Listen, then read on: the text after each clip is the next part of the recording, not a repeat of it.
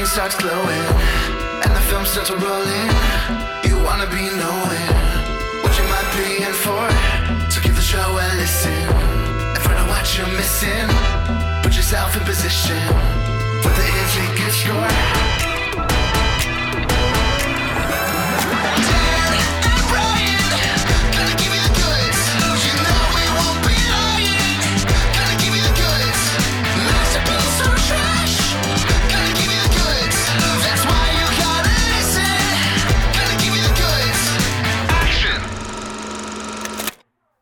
Hey Dan, welcome to the podcast. And listeners, thank you for joining us on another episode of The Goods, a film podcast. Happy birthday! Happy birthday, Brian! Hey, thanks, Dan. Yeah, this is the fourth time I've had a birthday here on the podcast. I'm now 34 years old, 100,010 in binary. Getting up there. Wow. We're not too far from a power of 2 year, not like our age, but like actual year number, 2048. Do you think we'll still be recording the pod in 2048? We'll be like Statler and Waldorf. No! The show will have looped back around. We'll discuss our previous episodes and heckle ourselves. Oh, yeah. That is a level of meta I'm not ready for, but maybe by 2048. So what are some of your favorite birthday-related media, Brian?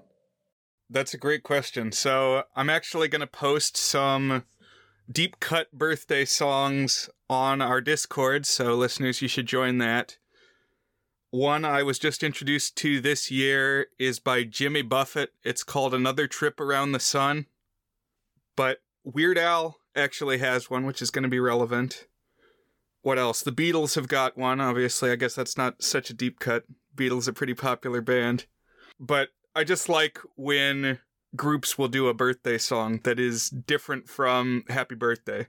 Although I am also very much in favor of the movement to claim Happy Birthday as a part of our common heritage and not something that can be copyrighted. Yeah. Though for a long time, that's the reason you always saw him singing For He's a Jolly Good Fellow in movies. Oh, interesting. Because I believe the Warner studio claimed copyright to the Happy Birthday song, but I think more recently they've kind of loosened the reins. You can never forget Sal's birthday. Is that what it's called? I love Sal's birthday. As performed by you and your brother in the Rockafire episode, which was, I think, your first birthday episode, right, Brian? That's right. So in the lead up to recording today, I've played back my previous birthday episode, specifically the Rockafire explosion episode about the animatronic band that played at Chuck E. Cheese back in the day, as well as from last year, our Henry's Kitchen and Feeders episode, where he sings the deep cut birthday song, Nobody's Birthday But Mine. Another great one. And he also skipped out on our date with us, date on the pod. Blown off by Henry Phillips. Wow. I had my sushi all ready to go. Oh, yeah. I read this book called The Hate You Give, and it's quite a good book. It's about this young black woman who encounters racism, but she talks about how apparently at black birthday parties, and this is what she said in the book, I don't know how generally true this is, apparently at black birthday parties, you don't sing the Happy Birthday we know, you sing the Stevie Wonder version of Happy Birthday. Happy birthday to you. Happy birthday. Which is another good one. Okay. That reminds me, on my brother's radio show, they discussed whether they drink hot chocolate at Kwanzaa parties. And my brother said he was unsure. He's never been more unsure. Never been more. That's good. They should do, instead of Christmas albums, they should do birthday albums. Actually, just because we're on the subject, on the Free Music Archive, which is this compendium of like Creative Commons licensed tracks that people post so that you can use them in your non-commercial projects. A lot of videographers draw on that resource. but they put together an album of, okay, everybody make a birthday song so that people can use it without running into trouble using Happy Birthday. Nice. And most are mediocre. I mean, I guess that you get what you pay for.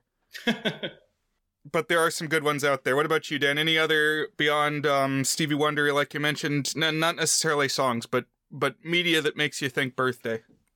Well, what I had in mind is I don't use Facebook as much as I used to, but for years and years, whenever it was a sibling's birthday, I would choose one of the maybe 10 terrific clips from The Simpsons related to birthdays and post a YouTube link to their Facebook page on their birthday.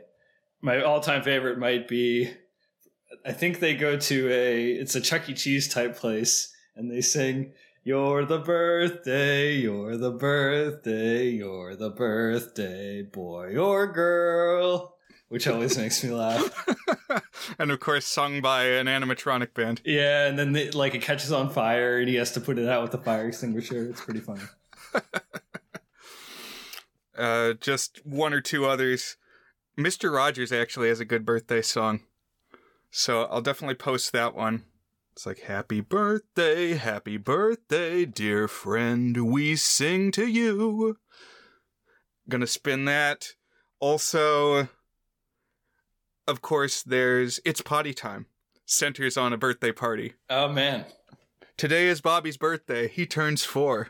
He is growing up now, more and more. Today is Brian's birthday. He's turning 34. Oh, so good. You know, randomly, I wrote like a short review of that on Letterboxd, and then I transplanted that and added a paragraph or two and some YouTube clips and put it on my reviews website. And I also linked to our podcast episode there. And that's like the third most visited review on my website since it launched.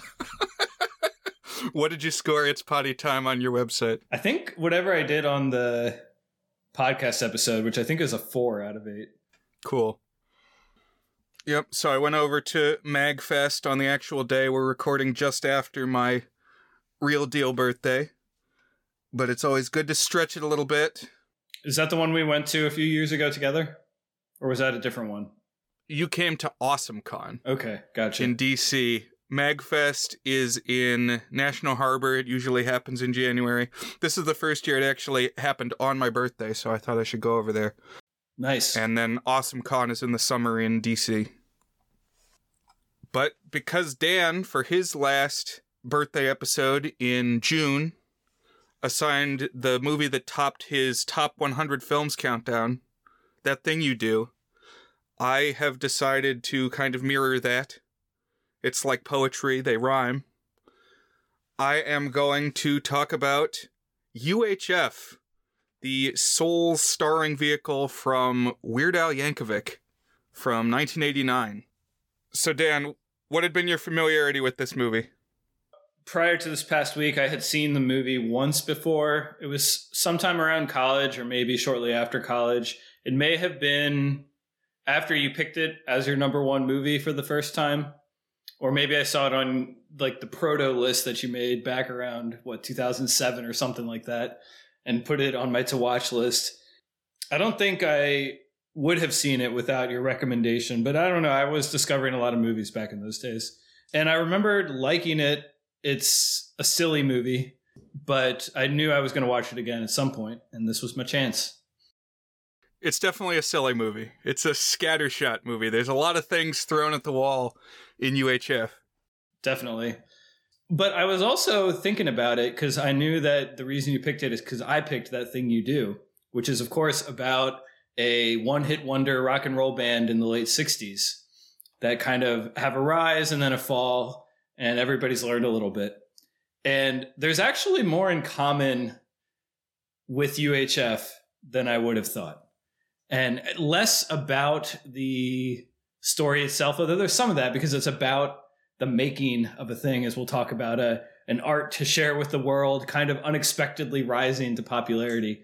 And we'll tease that out, of course. But just the way that That Thing You Do was kind of like a passion project, first film for Tom Hanks, that he kind of poured all these ideas, these decades worth of fascination with 60s and 70s culture and the rock and roll landscape and just all these little ideas he had into one film as a thing where he left nothing behind. And I feel like UHF has that same spirit. Somebody throwing everything they have, shooting their one shot. Not that Tom Hanks only had one shot, but you know what I mean. Just bringing it all there in their first effort.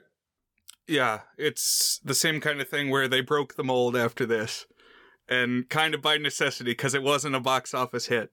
But Weird Al was on the rise as a musician.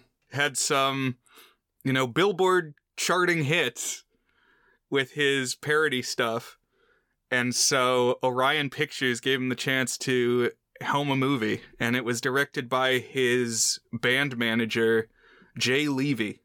So very much like a project that comes from the mind of Al, almost in the way that, 5,000 Fingers came from Dr. Seuss, even though he's not the director. He's, the creative impetus.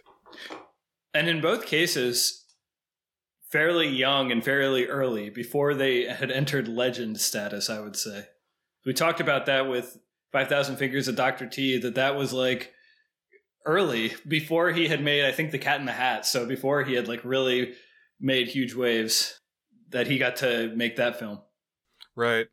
And similarly, 1989, I mean, he had done a handful of albums, but part of what's been great about Weird Al is just his longevity and the fact that he kind of got more and more popular rather than less and less popular as his reign got longer and longer, Right. One of the only musical performers to have top 40 hits in 4 or maybe 5 different decades. It's him and Madonna, and that's pretty much it. And so in the lead up to this week, I also watched Weird, that parody biopic starring Daniel Radcliffe as Weird Al. Mm-hmm. And it was funny. It was a little hit or miss. I mean, I wanted to actually know the story. I wanted to know what his real life was. He does have an autobiography. Do you have his autobiography? I do not. I should read that. Yeah. I think that one does a little bit of the weird thing, but I think that one's probably more based on his real life, whereas Weird is just totally and utterly fabricated. I also rewatched Weird this week just for kicks. Right, but in Weird, it very much plays up that Weird Al and Madonna are twin flames, which I thought was funny. Yeah. So I wanted to dive a little bit into how and why I connected with this movie, UHF. So my first Weird Al album was Running with Scissors in 1999. I heard a friend play it on the car radio, and then it was the first CD that I bought with my own money. Then in pretty quick succession, I got the Running with Scissors album and In 3D, which is one of his earliest albums, as birthday and Christmas presents. My family got our first DVD player in December of 2001. So the very first DVD that we had was Shrek. And I bought just after that the collector's edition of Monty Python and the Holy Grail for a party to screen. The release date listed for UHF, the DVD, it says June of 2002. So I guess that tracks. But pretty early on, I saw this one on the rack. Didn't know anything about it other than it had Weird Al front and center on the cover. And so I decided to pick it up. Yeah, this is fairly early in the DVD mass adoption, I would say. When it was a big deal that every movie was getting a DVD release and that you could have all these special features. So you lent me the Blu-ray, Brian, because I had gotten you the Blu-ray for either your birthday or Christmas a few years ago. And you lent it back to me as a kind of aside. I couldn't find my computer's USB Blu-ray player, which is normally how I watch Blu-rays. But I recently cleaned up my office and I must have misplaced it because I couldn't find it. And so I had to do this whole contraption to watch it in my office with the Blu-ray and not in the family room where the girls were playing or whatever. And I brought my Blu-ray player upstairs to my office, And then it was a comedy of errors. Like I didn't have the right cord, so I had to go search for a cord. And then the monitor I had didn't play sound, so I had to go find another monitor to play it. And finally, I was able to watch a Blu-ray. If I had just gotten the DVD, I could have just done it with my normal DVD player. But the Blu-ray was a little bit more of a challenge. But I did finally get it, and I watched a lot of the bonus features on it, and you can tell that he being Weird Al was swept away with like the power of being able to get his movie out and add all these bonus features and stuff. So how much time have you spent with the bonus features on this, Brian? Oh, back in the day, a lot. Yeah. So all of these early DVDs that I got were just loaded with features. Shrek especially was an abundance of riches. Like it had like its own editing app on the DVD and like a pinball game and like glitches, like a reel of weird things that happened while they were animating it, like messed up CGI and as kind of a sort of blooper reel. And of course, the Monty Python had a ton of stuff. There were like Lego short films on there and, you know, the extended cut of the movie and the commentary. But UHF, the DVD, is no slouch. I love the deleted scenes reel, which I specifically asked you to watch, and we'll talk a little bit about that. But there's like a 20-minute cut of just all these things that were dropped from the movie. Little bits and pieces that add some context. And one of the things I enjoyed about this clip, this reel, is, well, first of all, the one on the Blu-ray, I don't know if it's identical to the one on the DVD, but he talks about how, and maybe he mentioned it in the commentary, or maybe it was at the start of the deleted scenes, I'm not sure.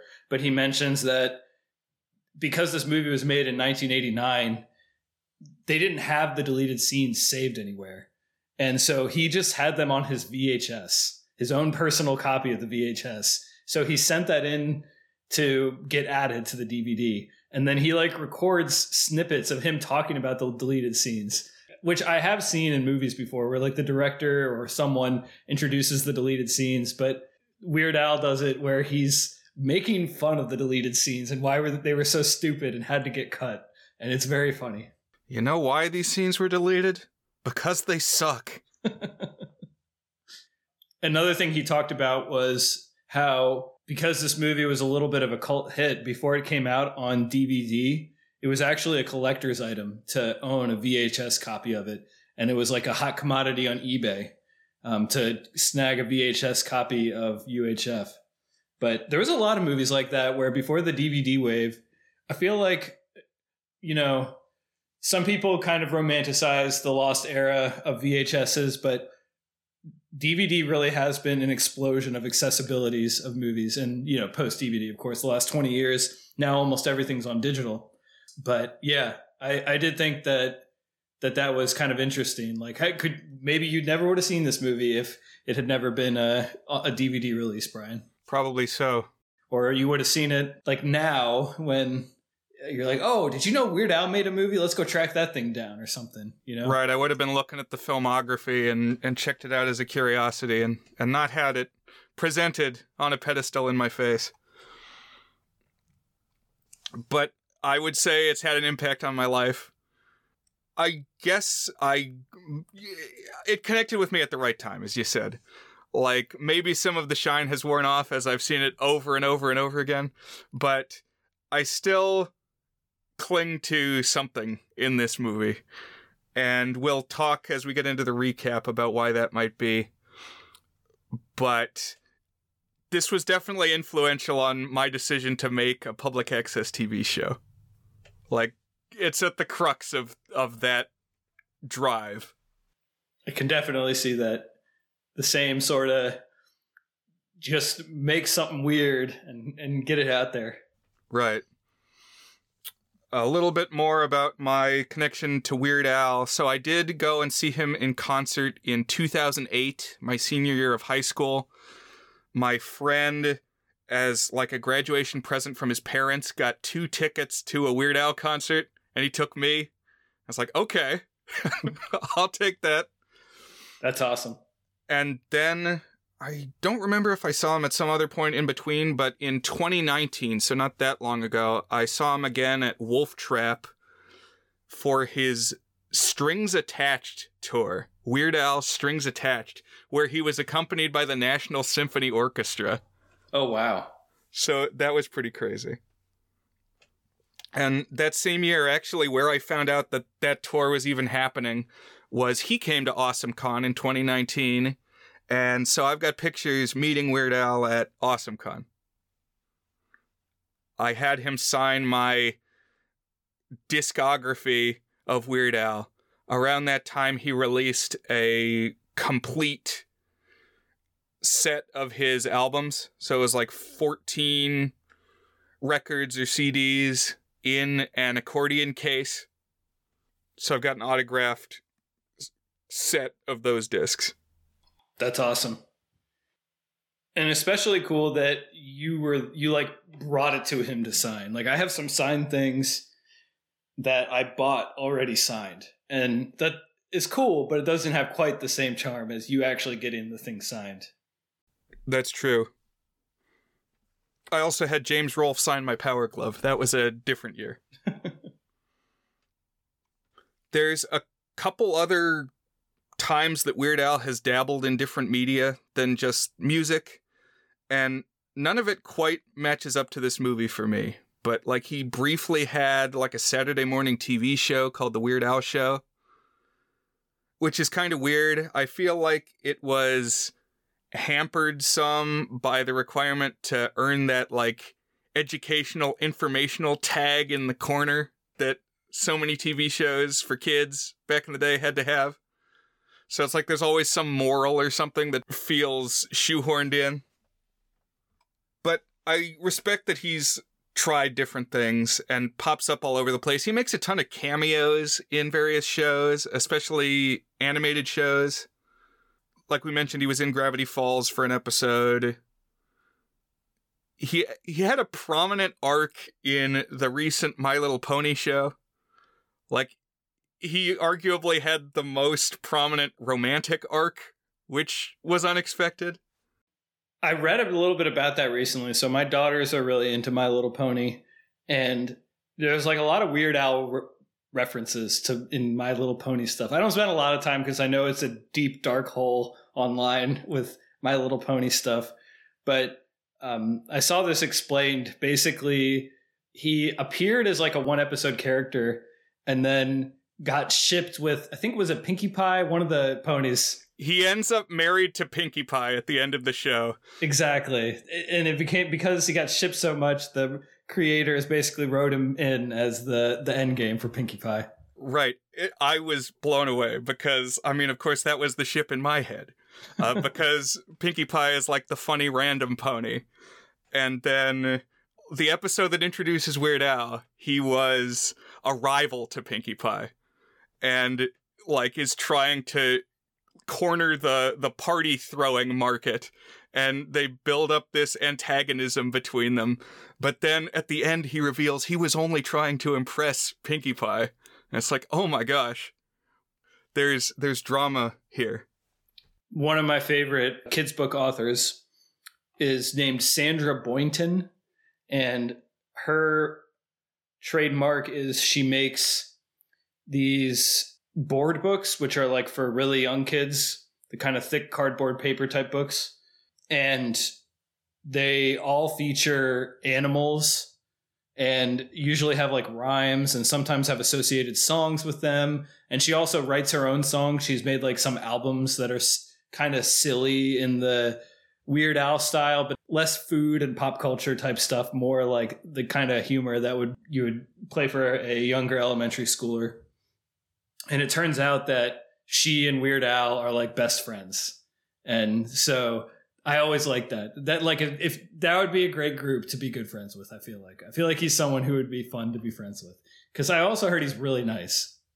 He's also a vegetarian like me. That's true. And I'll bet you're right. He posts these short little jokey videos to YouTube that are just all kinds of things. Like he'll make fun of the like 15 items or less at the grocery store. He's like, it should be fewer. Or it's all these like 5-second like proto Vine or TikTok things. And they tend to be pretty funny. And there's one where he's like feeding a giraffe. It's just always like a little ray of sunshine. He has a pinball machine now too, which I think is cool. I haven't actually encountered one, but on his YouTube channel, he posted a trailer for his pinball machine.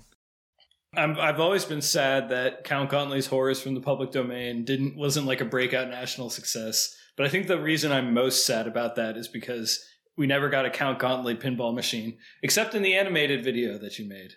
Right. So I took an animation class a semester or so back, and that was my project, was the promo video for the Gauntlet pinball machine, which is something I've always kind of had in my head. I think it plays to themes that are commonly seen in popular pinball machines. There are so many horror pinball machines. You got the Addams Family, the Twilight Zone.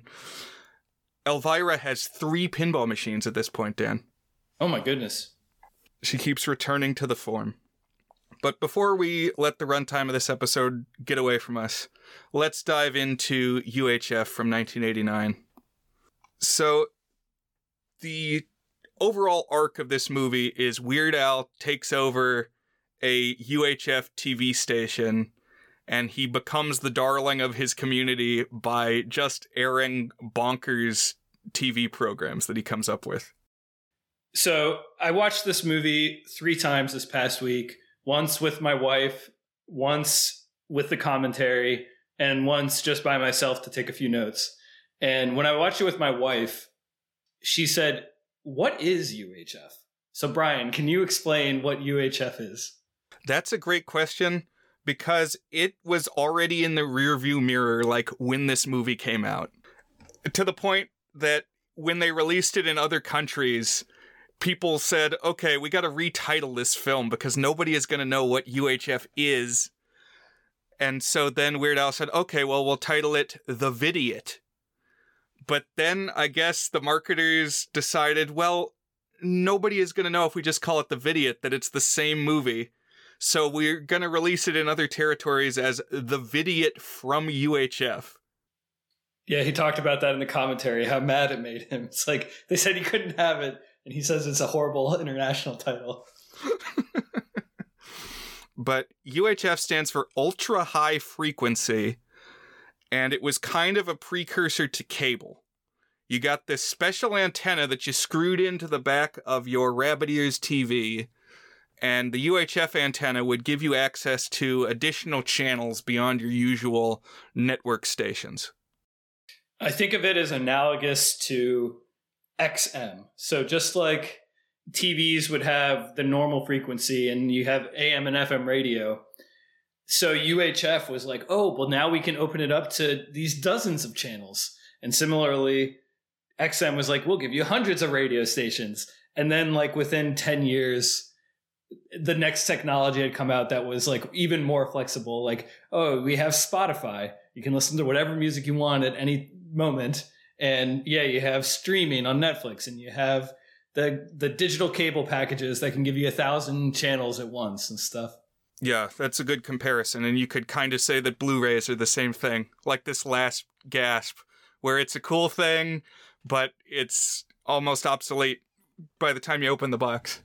So I have not experienced an actual UHF broadcast. I have some old TVs that have like the space on the back that you would screw in the UHF antenna marked. So that's what it is. The protagonist of the film is named George Newman. He's essentially Weird Al Yankovic playing himself. And he's named after Alfred E. Newman from the Mad magazine. Oh, interesting. Not the Newman from Seinfeld. No, but we will see a strong Seinfeld connection here. Yes. Have you ever read or watched any of the adaptations of The Secret Life of Walter Mitty, Dan? No, I have not. Okay, so I'm not sure if Weird Al actually acknowledged it, but I think this is the best adaptation of Walter Mitty, better than either of the other 2 movies. But The Secret Life of Walter Mitty is a short story by author James Thurber, and it's about a guy who lives this elaborate fantasy life. Like, he's in real life, he's just this boring dude going through his day, but he constantly lapses into fantasy sequences where he's a secret agent or an expert surgeon, and everybody needs him for things. And there's like this through line through all the fantasy sequences where he's like incorporating sound effects that are in his real life. And he's operating on multiple planes all the time. And he cares more about his fantasy self than his real milquetoast self. So that's what we've got with George Newman here, where he keeps lapsing into fantasy daydream sequences, and it's an excuse to work in the Weird Al parody gags. So one thing that striking me as I was watching is I thought Weird Al here, young, obviously, reminded me of someone. And I couldn't place who. I think I know who I was thinking of. I might have been thinking of a couple of people. But I think the way he talks, along with a little bit of like the way his kind of face is shaped and the way he's very expressive, makes me think of our friend Freak Slice, Paul Kaye. Do you see any of that, Brian? Yeah, I can definitely see that. And he's got kind of the longish, crazy hair. Mm-hmm. And Paul has had some facial hair at different points. I can see that. And he's a musician, too. Right. Shredding some, yeah.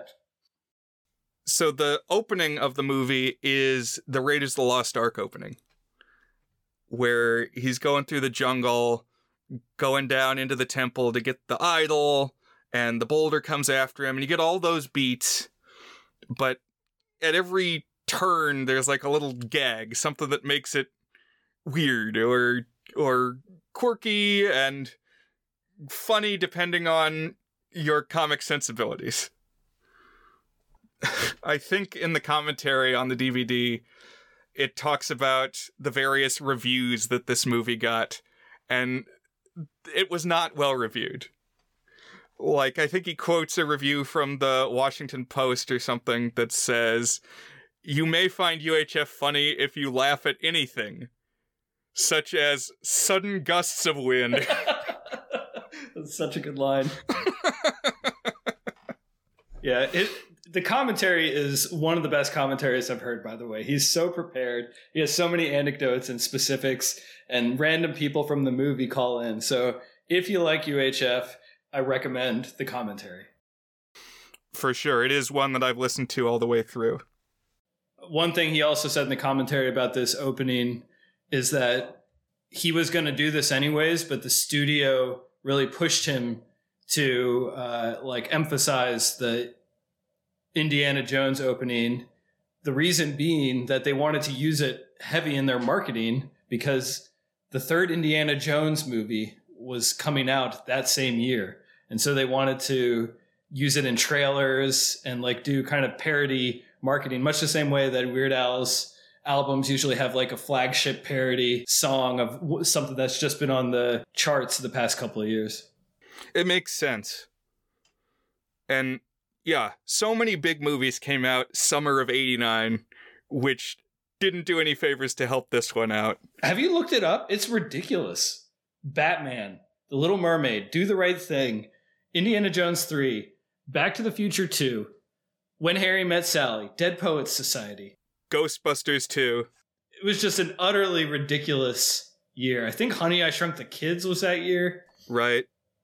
So I think that's part of the reason the movie flopped is like everybody was going to see everything else. So like, you know, you can only go to the movie theaters so many times, or most people do, you know. Right. So you got to decide where you spend your money. That's the thing that's affecting box office takes nowadays.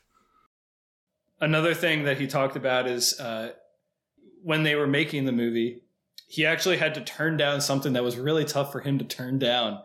So Michael Jackson was a big fan of his. We know Michael Jackson was just a weird dude in general.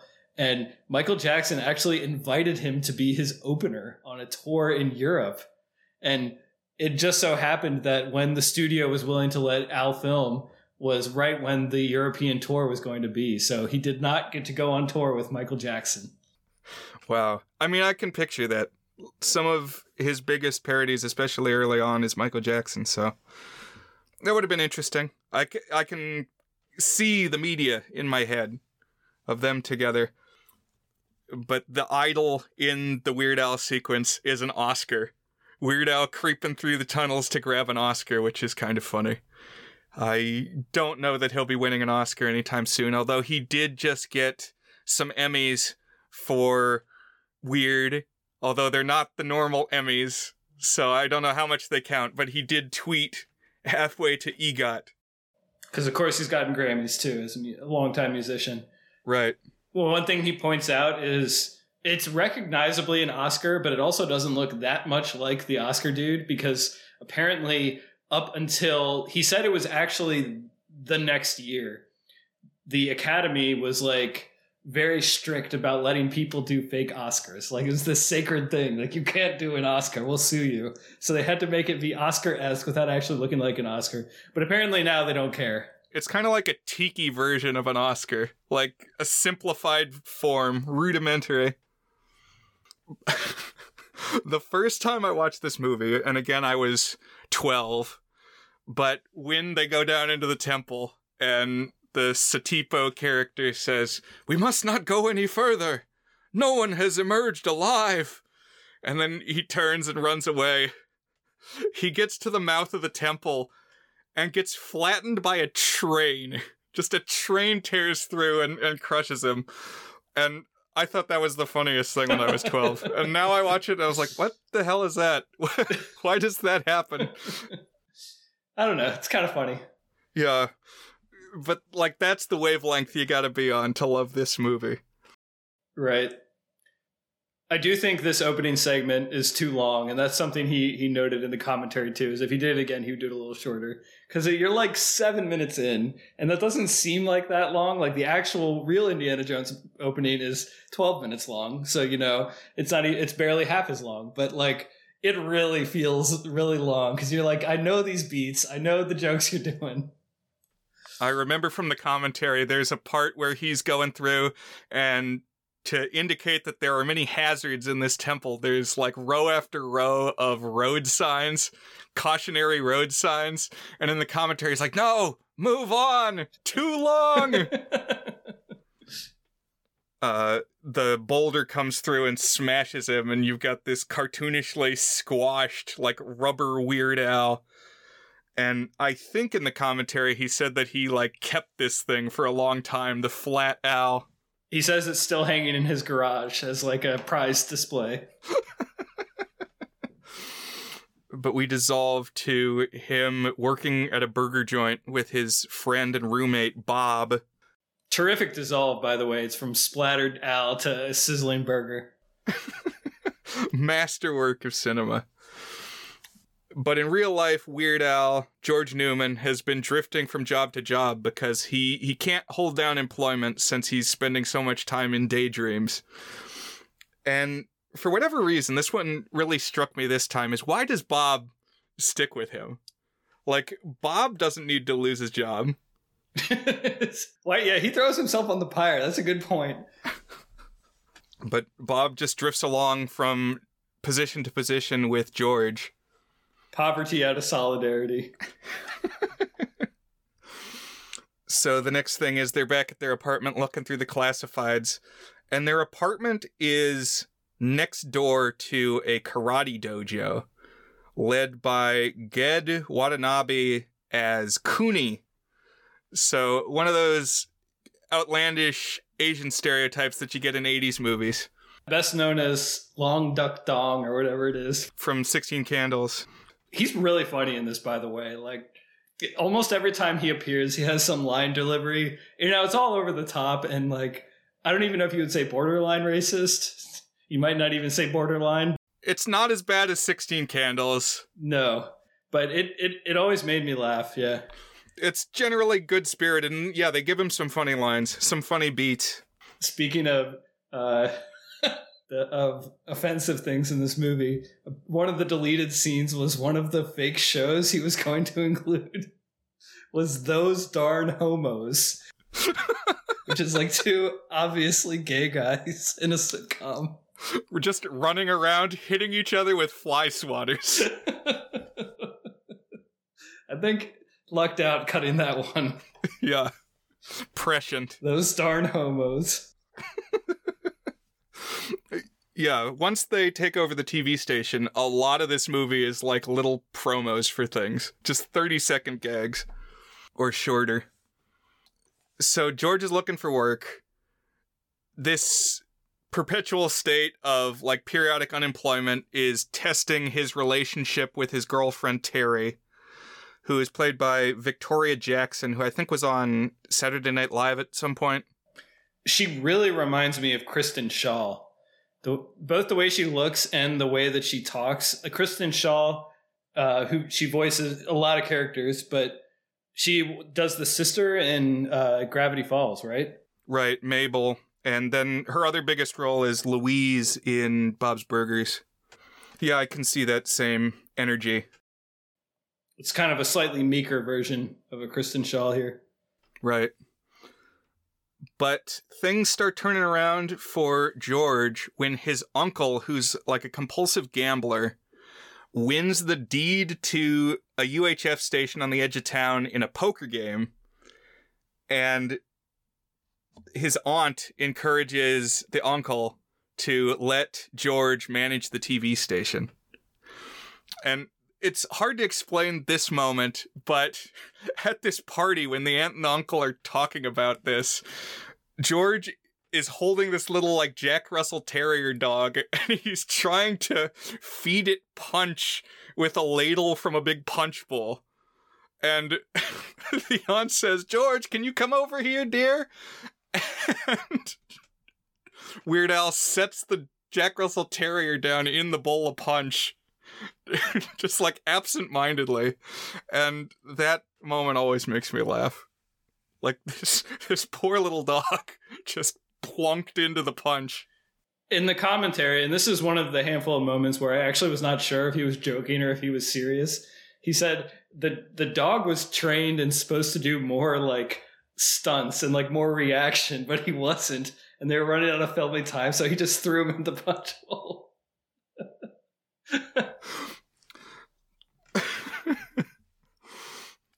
So, yeah, Uncle Harvey allows him to be the manager. I guess there's some money attached to this. I don't know exactly where this money is coming from. I guess they got sponsorships or something for a little while longer at least. And so he can, like, keep people employed at the station.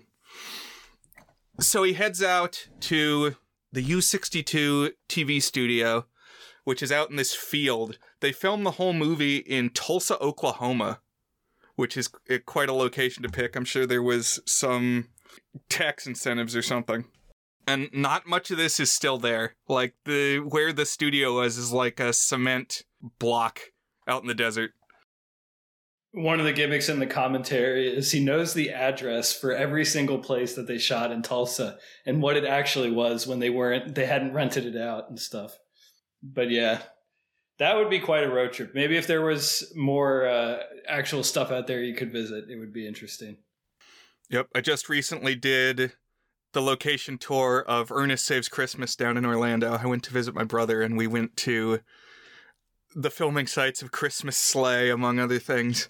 That's right, and we had talked about that, how there was some YouTuber who had visited those. So what did you think visiting some of those sites?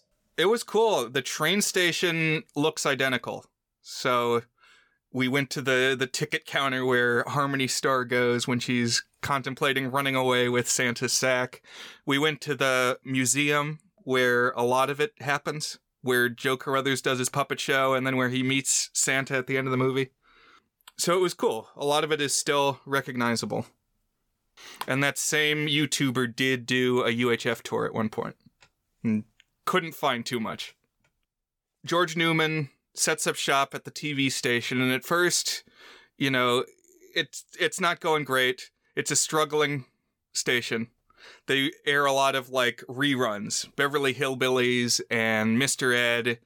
All the shows that were part of the Filmways library that I guess Orion, the studio that made this movie had just acquired. But George says, well, let's start making some original shows. Also, he's meeting people who work at the station already. Among them are Fran Drescher. Fran Drescher. Yeah, she's a big deal. And she's funny in this.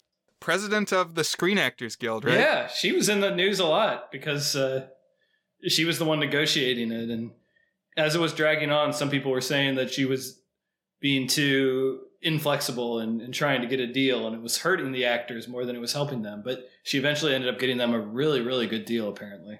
Nice. She's very unusual in the way that she speaks. Like the way that she speaks basically became a joke in and of itself when she starred in The Nanny. And she's also like really beautiful too. And apparently she's really, really funny. Al says that in the commentary that one of the things he wishes he had done is basically let her improvise a lot more, because some of the cast members improvise some, but she's basically just reading her lines, but she's also really funny, and he should have let her go a little more wild with it. Right. The Nanny is a good show. I recommend The Nanny. And yeah, the two main jokes are, and I guess it's not jokes, but it's she's beautiful and she has that gnarly voice. Also, there was a movie at one point starring Fran Drescher called The Beautician and the Beast, which is essentially the same story as The Nanny, except instead of the dude that she's working for being a Broadway producer, he's Joseph Stalin. Wow. So that was kind of an oddity in the late 90s. There's a recurring bit in the commentary when someone comes on screen that he starts reading the credits, and you never know if it's going to be all actual hits or like a combination of hits and flops or all flops. And so like the cinematographer, he's like, and yeah, he had some great work after this. He worked on Children of the Corn 5 and Leprechaun 4 and the Carrot Head Vehicle, Chairman of the Board. And so I thought that was pretty funny. But Fran Drescher, Beautician and the Beast, and also The Nanny. And another staff member that he runs into is named Philo, who's this mad scientist character who claims to live at the station and like does all the signal management. One of the only deleted scenes that I actually thought was really funny and should have been included is when Philo meets Terry, the girlfriend, and he leans in real close to her and says in a real intense voice, "You have the eyes of a dental hygienist." And it's pretty funny. She's creeped out because she is a dental hygienist. Mm-hmm. He knew that from her eyes. I don't know. Right. And Weird Al says they cut some of his stuff because like his character is he talks really slowly. Yeah. You must be a dental hygienist. How do you know that? You have the eyes of a dental hygienist. Philo, named for Philo Farnsworth, the inventor of television. At least the form that we use today, or did use for a long time. There was like an all-mechanical predecessor to the Farnsworth television, which existed previously. Watch Tech Connections on YouTube for good history of film and television videos. But George's first attempt at a show fizzles. It's called Uncle Nutsy's Clubhouse, where he's got the like peanut gallery of kids, Howdy Doody style, sitting in the bleachers, and they're not into his presentation. I will say in Gauntlet episode 100, I channeled Uncle Nutsy's Clubhouse, where I wore the jacket and had Ben, my sidekick, be a clown. But their finances are struggling. They're failing to thrive and find their niche in viewership.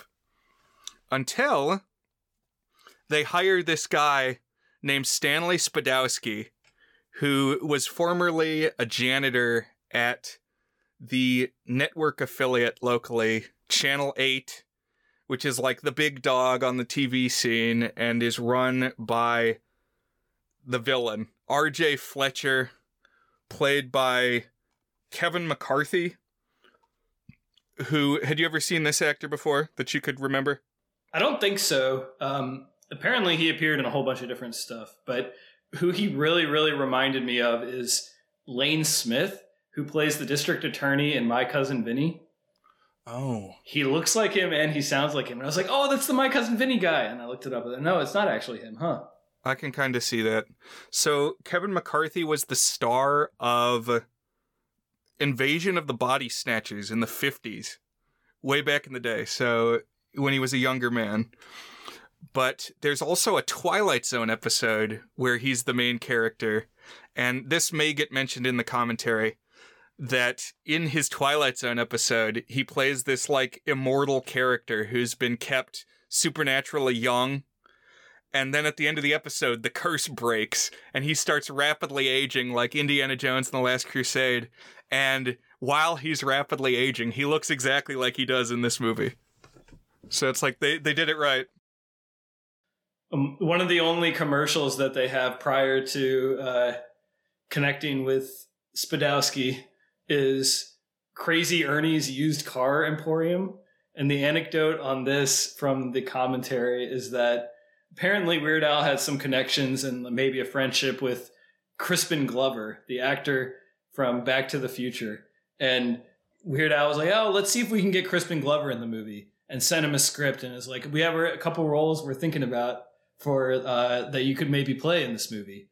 And Crispin Glover said, if you're going to have me in there, I got to be Crazy Ernie. That's the only character that I'll play. And they decided not to cast him because they wanted like a specific vibe that was not Crispin Glover in the Crazy Ernie character. But Crispin Glover, famously weird dude. That's pretty funny. And as you age, you learn more about history and media, and you start to understand jokes that you didn't before. And sometimes it adds to them, sometimes it detracts from them. Like on the Simpsons episode, there's that scene where Groundskeeper Willie is being interrogated by the police, and he's wearing a kilt, and he like spreads his legs, and they all grimace, which is a play on a scene from, is it Basic Instinct? Mm-hmm. Okay. So I thought that was a funny joke that they just came up with, but no, they ripped it from a movie. Sometimes when I learned that it was just a reference to some other thing that was popular at the time, it drags it down for me. When it was something that I previously thought they had invented whole cloth. And so Crazy Ernie is based on Crazy Eddie, who had a lot of commercials around this time. I'll just say that. It's Crazy Ernie. Weird Al cannot take complete credit for Crazy Ernie.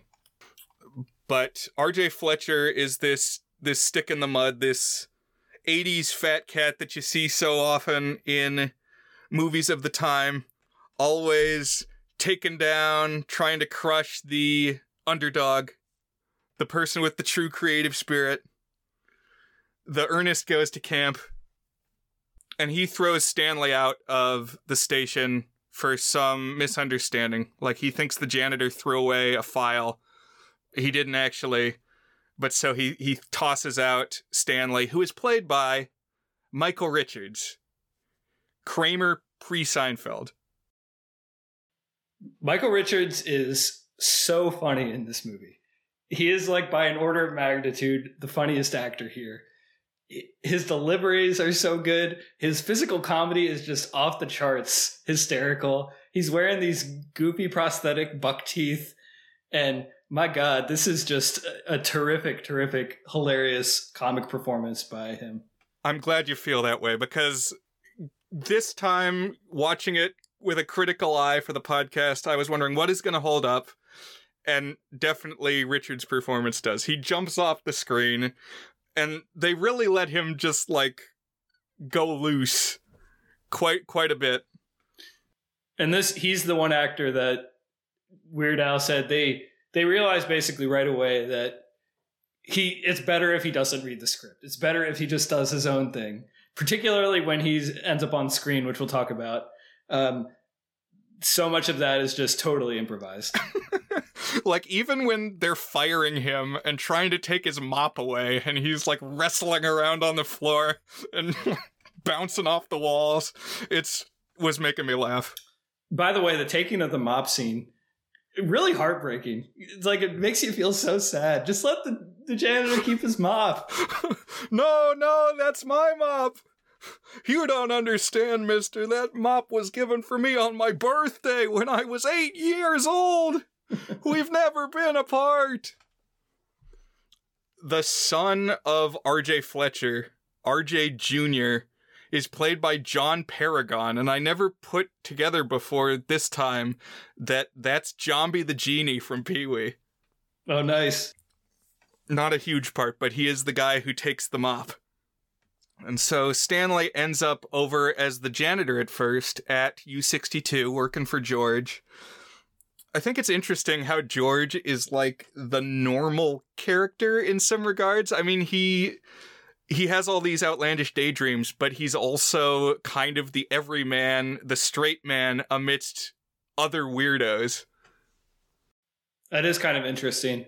And Weird Al does talk about that on the commentaries. Like, they basically decided to, like, have it be sort of a straight version of the story with an everyman hero who accomplishes something. He says one thing that he kind of replays in his mind, especially in the wake of the commercial failure, like something that might have sparked the movie a little bit more with the audiences, is if he had basically gone over the top, weird, like, parody of everything. Because it does end up being kind of like a more straightforward arc filled in with silliness, as opposed to like what's that summer camp movie called? Wet Hot American Summer, where it's even the very basic story is like a heightened parody of a teen movie, you know? I think if you had gone too much further with it, it just would have completely atomized and fallen apart. That's probably true, yeah. And I think you actually see his idea of taking something and like making the entire movie a parody version of it when he made Weird, the Yankovic story with Daniel Radcliffe. Although, of course, at that point, that idea had been completely done already with Walk Hard. So it doesn't feel fresh in the way that it should and would have if there was no Walk Hard. Right. That's what I felt watching it. Is like, this has been done. This exists. So Weird Al, his character, George, he just can't focus on anything. And even working at the TV station, he like falls asleep watching the Beverly Hillbillies. And there's this music video for a Weird Al song just kind of stuck in the movie. This is what derails it most for me. I don't know if you had thoughts about this music video. Yeah, I can see why you say that. It does feel like the moment where they're like, well, we got to have a proper Weird Al song in there. And so they did that. It didn't really bother me, though, because it is TV themed. And there's like a lot of dumb parodies in here. And so this is simultaneously a parody of that song, I Want My MTV, but also Beverly Hillbillies, which is kind of in the spirit of the type of TV that they're making fun of. So it's not like totally out of place, but it does derail the momentum. I will say that is a recurring thing. Is this? It's not that long of a movie. It's like less than an hour 40, but it does feel like it loses momentum if you hit a gag that's not really clicking for you, and like all of a sudden it's like it's slow for 2 or 3 minutes. Right. Yeah. I mean, there is a MTV vibe to this, which would have been timely. So I guess it works. I'm not super familiar with the original Money for Nothing song, but this has that same like blocky CGI animation. Right, really influential MTV video, and of course they're making fun of MTV. Right. But because he fell asleep, he misses Terry's birthday, and he had like made plans with her to go and have dinner with her and her parents, so they're just sitting there stood up, and because of this, she breaks up with him. So now he's in a funk. The TV station is going bankrupt, and he's just been dumped. And so he does this intro to another episode of Uncle Nutsy's Clubhouse. He's like, we're gonna have big fun today. We're gonna have so much fun that we'll forget about how miserable we are and how we're all gonna grow old and die someday. I enjoy this delivery. And yeah. the kids in the audience are saying, "We want to go home." He says, "Shut up, you little weasel." And eventually he just gets fed up and storms off the set. And just as an aside, says that Stanley can take over the show. Stanley the janitor, Michael Richards. And despondently, he trudges off to go drown his sorrows at a bar. And he takes his sidekick Bob with him. And I love this bar scene in UHF where they're drowning their sorrows. And hard to explain, but this moment when they get to the bar is like one of my favorite moments in any movie, because Bob says, "I'll have a beer," which, okay, for one, I don't think is something you could just say at a bar. They're going to say, "What kind of beer do you want?" There's no like house beer like there is a house rum or whatever. But Bob says, "I'll have a beer." And George says, "Blueberry daiquiri." Just a heartbroken way to say it. Well, it's especially funny because they mention at least once before this that George never drinks. And I think in real life, Weird Al doesn't drink, but how he doesn't drink. And it's funny that like your very first drink, without even like really your head in the clouds, you just absentmindedly say blueberry daiquiri. Yeah.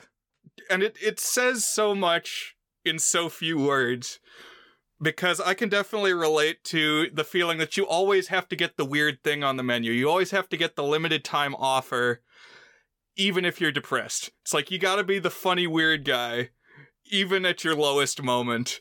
And so what he orders is this thing that comes out in this huge tiki mug with crazy straws and umbrellas. But while they're drinking, they kind of notice in the corner of their eyes that everybody is glued to the TV screen in the corner of the bar. And then you start hearing what's being said on the TV.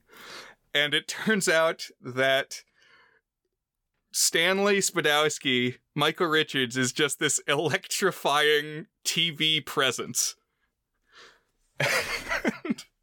It starts out, he's doing this improv.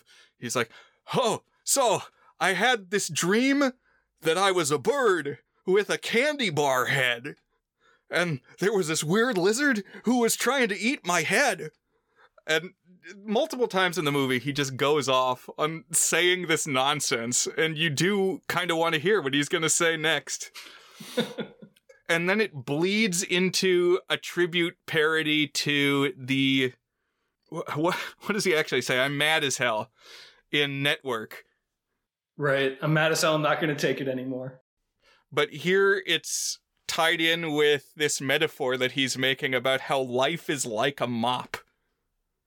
And sometimes it gets all full of bugs and hairballs and stuff, and you just gotta clean it out. You gotta put it in here and wring it out. And sometimes a mop is not good enough. You just gotta get down there with a toothbrush and scrub. And then, yeah, run to a window and say, "These floors are dirty as hell, and I'm not gonna take it anymore." And everybody in the bar cheers. I can tell you have a little bit of a sensation that my wife has described before, one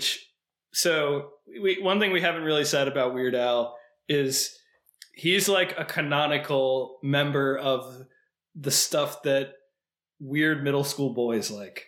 Like every weird middle school boy is going to find Weird Al and like Weird Al, especially if you're a little bit of an outcast. And that would describe Katie's brothers very well. She has 3 younger brothers. She had a lot of Weird Al in her life through the years from her brothers playing Weird Al. And there's so many songs where it'll either turn on and she'll say, "Oh, I didn't know that this was a real song that Weird Al was parodying." Or she'll say, "I've heard this song, but I know the Weird Al lyrics so much better." And is that ever something you encounter in your life, Brian? Certainly there's been songs like that. The Safety Dance was one. It's like, oh, Weird Al didn't write this. And another one was, well, I guess I had heard it, but it's one where I always hear the Weird Al words, is That Way by the Backstreet Boys. And he did a song called eBay. I always hear the eBay lyrics. Don McLean, who sings American Pie, apparently really, really loved the Star Wars parody that Weird Al wrote and said he sometimes has to stop himself from singing the Weird Al version when he's performing American Pie live because he'd listened to it so many times and got Weird Al's words stuck in his head. Wow. Now, when you get to that point, that's a tribute. Yeah. Well, I mean, that's not entirely uncommon in the history of Weird Al. Apparently, in the music video that we saw, so the guy who's the lead on the Dire Straits song that it's based off of, his name is Mark Knopfler, and he's a great guitarist. And he apparently didn't know who Weird Al was, but when Weird Al asked him to make fun of his songs, because Weird Al always tries to get permission to do the parodies, and so he looked him up, he listened to some of his music, thought it was funny, went out and bought Weird Al's autobiography, and was sitting in the corner cracking up as he was reading the autobiography, and called Weird Al back halfway through reading it and said, all right, you definitely got to do your parody of our song, but I actually want to be the one to play guitar on the song. So if you go and listen to it, Mark Knopfler is actually the one playing guitar in the recording you hear. Oh, wow. That is cool. Suddenly, Stanley Spadowski's Clubhouse is the talk of the town. It rises to be the number one show on the air, at least in this community that they're in. And so then George has the idea that he's going to make the whole lineup of the TV station original shows and just give shows to all his friends. I don't know that you would necessarily capture magic in a bottle multiple times like this. We saw that George's first show didn't work out, wasn't popular, so why are all his other ideas suddenly going to succeed? I think maybe the realistic thing would be just that the one guy would be the star. But I like the way that it goes, because suddenly you've got Cooney has a show, which is Wheel of Fish, which is Wheel of Fortune, except there's a bunch of dead fish strapped to the wheel. And according to the commentary, this just smelled so bad. Yeah, they used real fish. They went to a fish market, bought real fish. Apparently they had a designated person to handle the dead fish.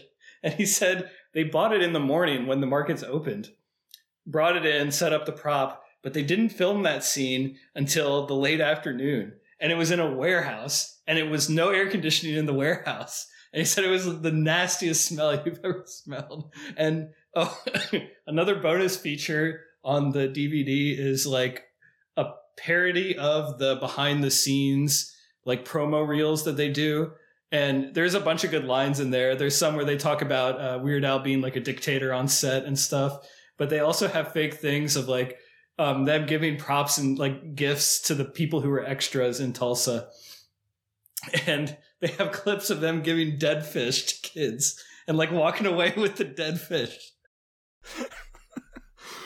I very much enjoy this style of comedy, whatever you would call this. Just do it for the hell of it, or the hell of it.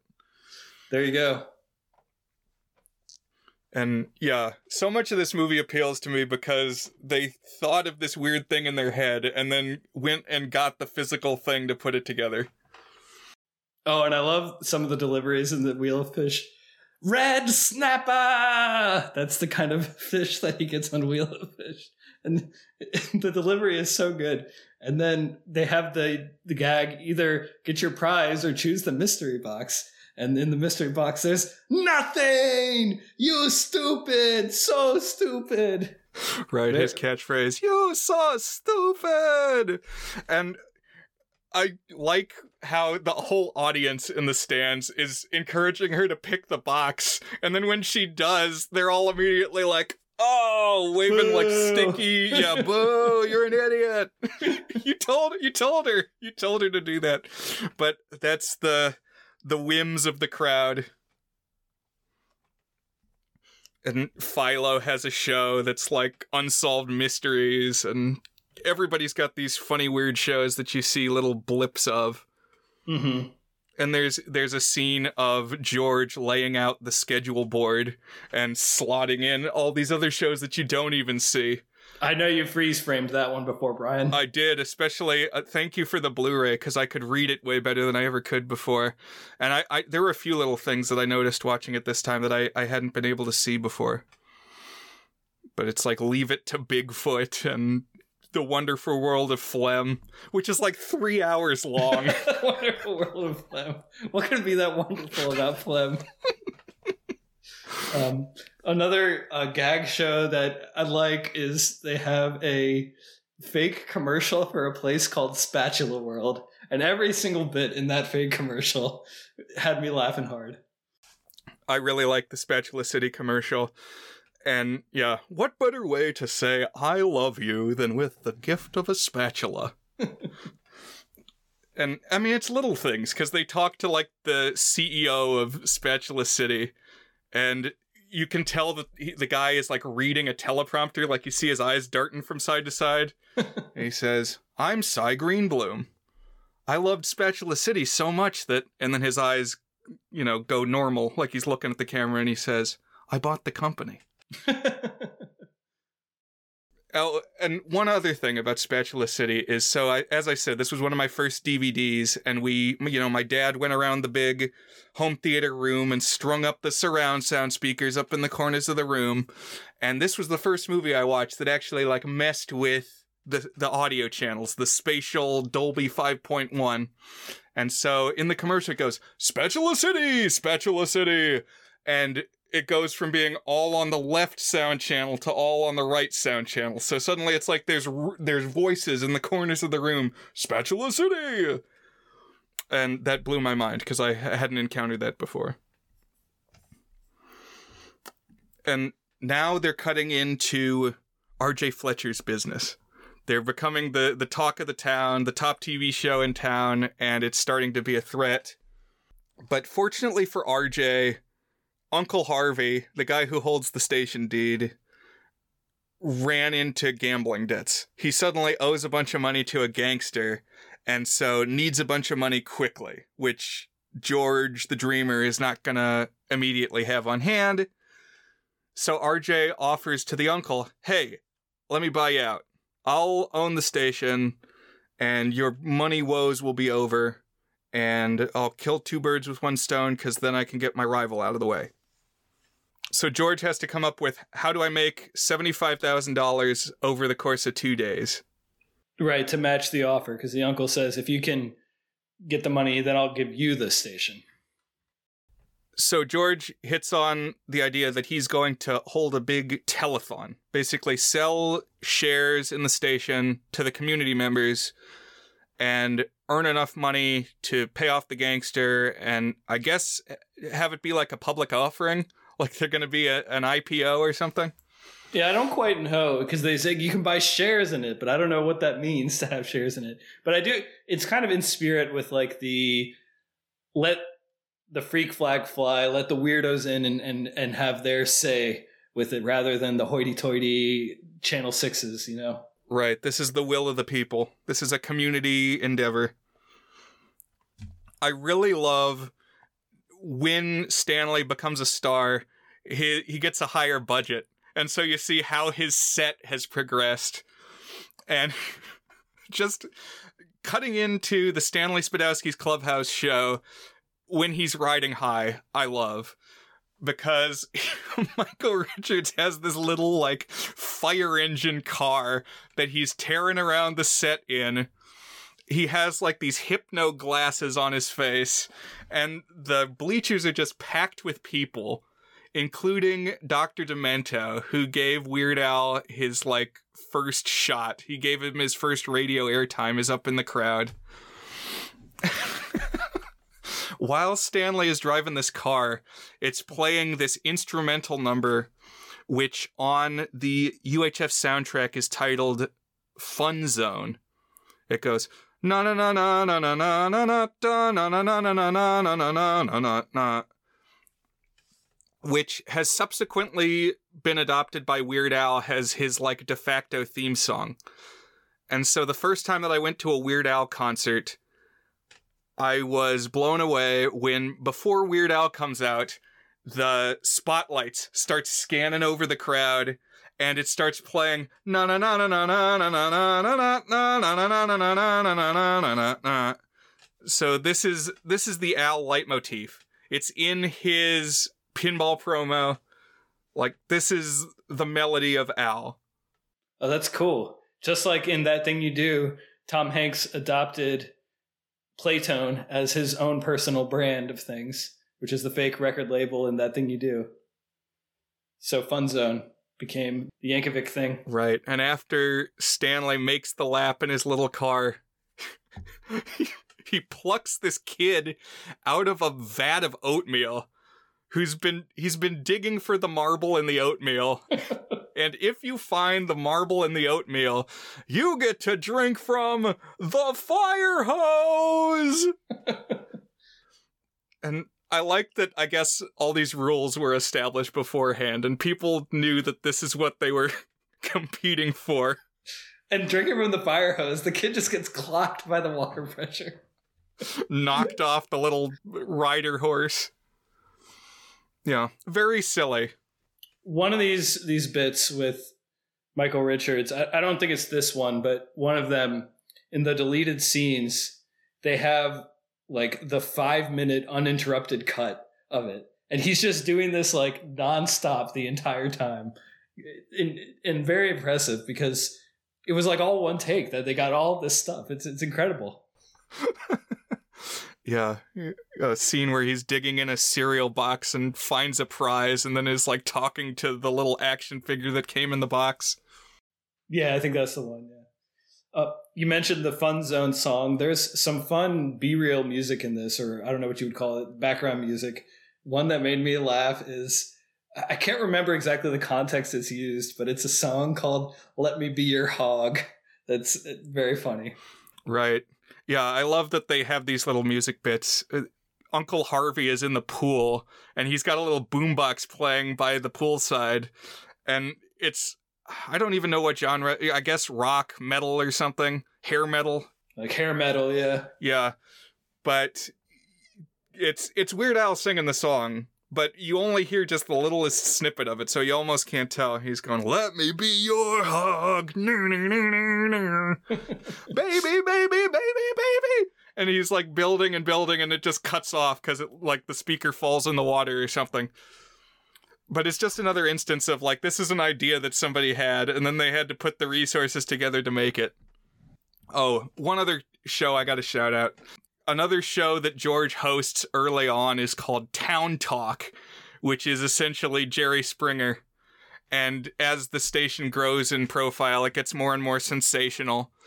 But the very first guest on Town Talk is this comedian that Weird Al is friends with named Emo Phillips, who is very much a presence on like the Weird Al show, that short-lived TV show, and he's in Weird also. He plays Salvador Dali in Weird. Yeah, because there's a scene in that where, of course, you got to have the celebrity cameos as other celebrities, like we saw in Walk Hard. But it was like mostly unusual celebrities, so people like Tiny Tim and Pee Wee Herman and stuff. Jack Black was in it as Wolfman Jack. Jack Black, who is also in Walk Hard as Paul McCartney. So I want to see the movie where he plays both. Oh, the Jack universe, yeah. Yeah. That's the guy from, what's that movie called? American Graffiti, right? Wolfman Jack? Right. Yep. The guy who's got the growly voice. I do think some of the fake shows are some of the most fun of the movie. The one where the guy tosses the poodles out the window. I can't remember why, but like the punchline is he's throwing poodles out a window. And then they have a show that's called Strip Solitaire, and it's like an ugly old guy, and there's a whole audience around him, and he's just hunched over looking at his cards, but he's like in his underwear and suspenders, and that's it. It's pretty funny. And the bit with Emo Phillips is he's a shop teacher, and he says, there are a few simple principles you must bear in mind when operating a sophisticated piece of machinery like this. And Weird Al has to tell him it's a table saw. But then he starts operating the table saw and is like continuing to talk to Weird Al. And just the way this is put together, because the camera like cuts to a close-up of their faces as he's talking and pushing this wood through the table saw, and the next thing is he's cut off his thumb and blood is just spraying everywhere. And I like his timing too, his comic timing, because he just carries on like everything is normal, even though comically blood is spraying everywhere. And then the punchline is, is my face red? As he's just drenched in this blood. Apparently, another punchline they had considered for that was having Emo Phillips say, and I think you see this in the deleted scenes, say, one thing my shop teacher told me is if you lose an appendage, you should keep it in your mouth to keep it warm. And he puts the fake thumb in his mouth and tries to continue the show, like with the thumb in his mouth, mumbling. Now over here. Yeah.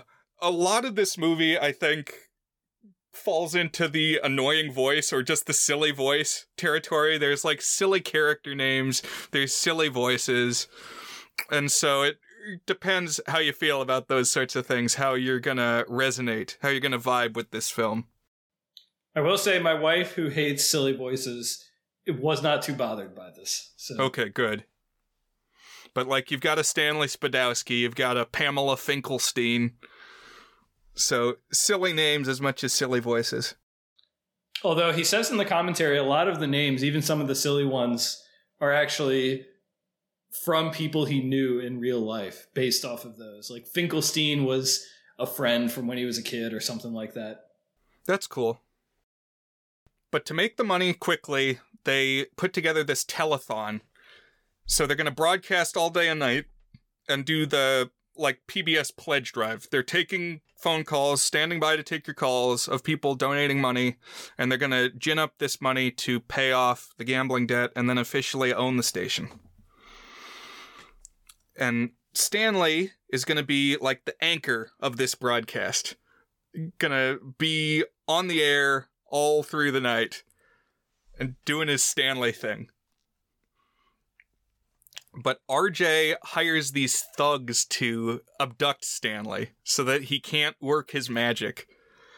And they take him from out back of the station, and then U62 has to fall back on these, like, filler acts that we haven't seen before. And I love every time they cut back to the station and the people are bored by these weird acts. Which, you know, why love the other weird acts and not love these weird acts? But it's stuff like there's an Uncle Sam on stilts, and there's all these guys dancing who their stomachs have faces drawn on them, and their heads are covered with these giant top hats. And it's all these things that you see for like 2 seconds, and your lizard brain just says, what the hell is that?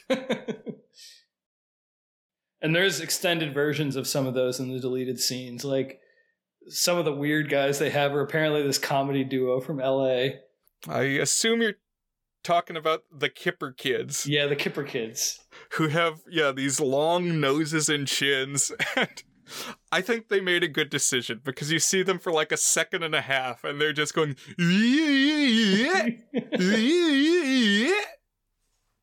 And it's enough to tell you that maybe you don't need to see more of it.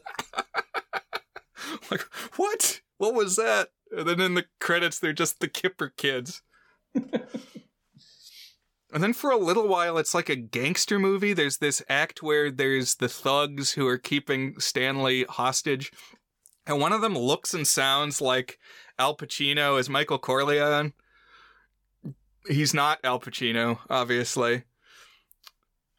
I love about this bit, though, that you get more of Stanley improvising, which always makes me laugh, and he's annoying the captors because he never shuts up. I'm like, I got a guy out here who would love to cut your tongue out, so please shut up. And he'll just launch into, like, singing the Bonanza theme song. And they, like, drag him away and lock him in a closet. And even locked away in the darkness, he's still just making noise. He's like, hey, my blindfold fell off. You should probably come and fix it. Whoa! My shirt glows in the dark.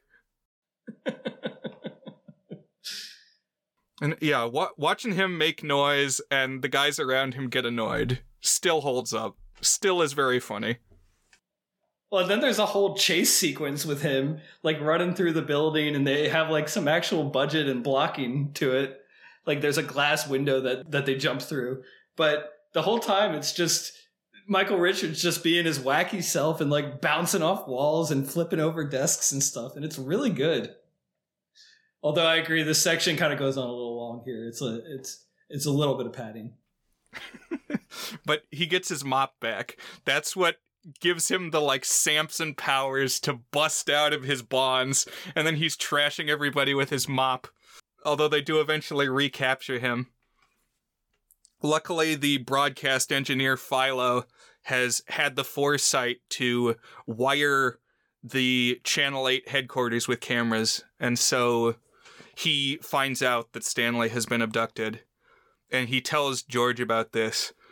And, you know, they could just, like, call the police, or even just call the other station and say, like, the jig is up, we see you have our guy.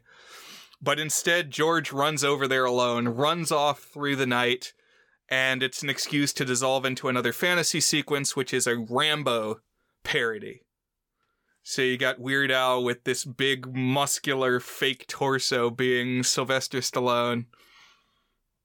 And I like some of the bits here, because he's tromping through the jungle to save Stanley, who's like locked in a cage. And all the gangsters from the movie, all the villains, pop up in military uniforms and they're shooting at him. And like the guns can never hurt him. Even at point blank, they just do nothing to him. And then he can pick up like a bow and arrow and fire back, and it instantly kills the enemies. Yeah, and he has like a gun, and he like just turns the gun in an arc, and like it does cutaways to stock footage of like big helicopters blowing up and stuff. And he like catches a bullet in his mouth and he spits it out, and it shows another scene of like a helicopter crashing or something. Pretty good. And he escapes in this sequence with Stanley on a helicopter that they find. There's like a little kiosk that says helicopter rides for $20. And I like that energy. It has a feeling like a dream or something to me. Like, that's the kind of thing you would say, oh, I need a helicopter now. And there's just a guy standing there who's selling helicopter tickets. Right. But the fantasy dissolves back into reality when he storms into this hideout that the gangsters have Stanley at, and they've got like a gun pointed at George's head. And so it looks for a moment like it's going to be curtains, but there's a Deus Ex Machina, because suddenly Cooney and his karate students bust out of the supplies closet, and they get to yell, "Supplies!" in their Japanese accent. This is the one gag that always stuck with me that I really remembered the first time, and I still would mutter in my head if I would walk past the supplies closet. Supplies! So at the last hour, everybody gets to return in triumph to the TV station. And for whatever reason, this little musical bit is not on the soundtrack. And I really want just this piece isolated, this like victory riff, because it goes dun dun dun dun dun dun dun dun dun dun dun dun dun dun dun, and it just seems really triumphant. And everybody carries Stanley. He's like in this little Jeep, and they carry him out of the Jeep on their shoulders back through the crowds, like crowd surfing back to the TV stage. And this is one of my favorite moments of we are winning in any movie. One thing that he said on the commentary is that in general, the distribution of responsibilities was that Jay Levy wrote like the narrative portion and Weird Al wrote the gags, the jokes. But one thing that Weird Al was really insistent upon for the actual story was that he said he always hates it when the villains don't get sufficient comeuppance for being villains. They just kind of discard him and let the hero be victorious without showing the villain getting his just desserts. And so there's so much of like starting basically now of the guy from the other studio, whatever his name is, one bad thing after another happening to him. Yeah, they really pile on him. I mean, he is pretty nasty, but like Philo had the camera set up, and so there's a scene where behind closed doors, RJ is talking trash about the community. Oh, they're pus brains. They're mindless sheep. And so then, while this drama is playing out with the thugs, and RJ Fletcher is distracted trying to, like, pay off the gambling debts, Philo hijacks the signal of Channel 8 and uses Fletcher's own channel to broadcast these insult remarks against the community.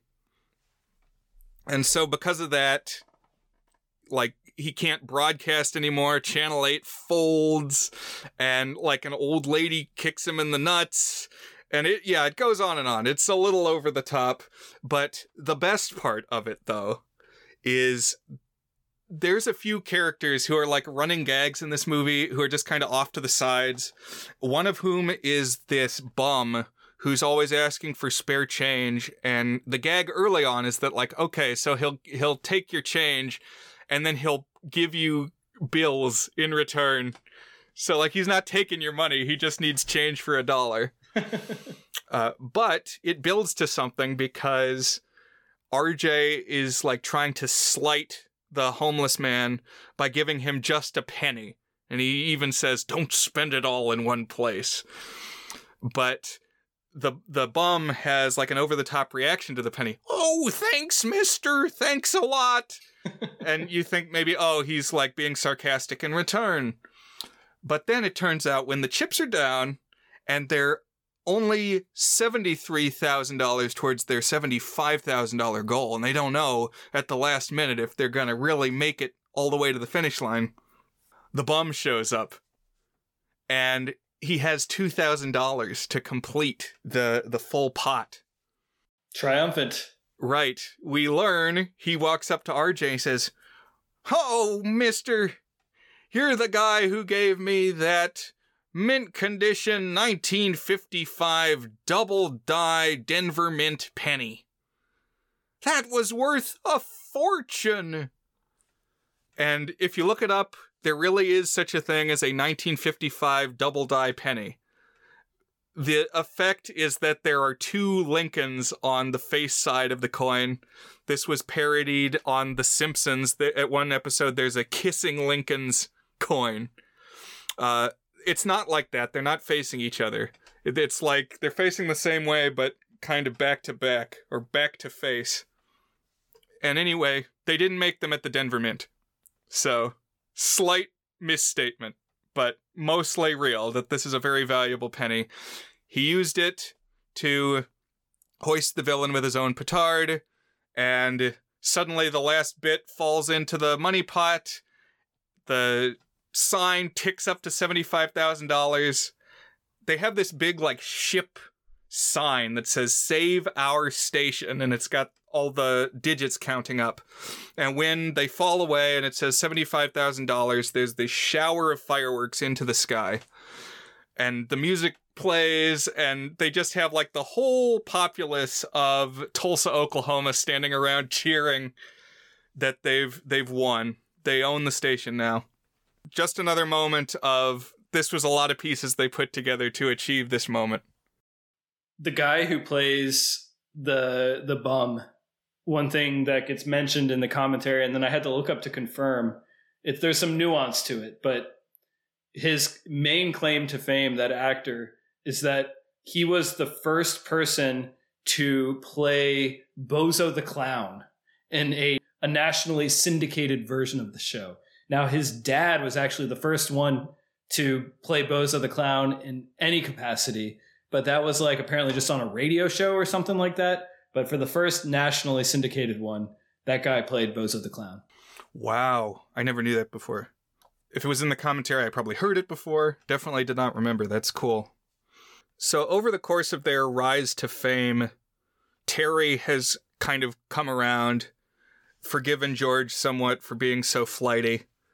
And in this big moment of victory, she approaches him in the crowd and says, you know those daydreams you're always having?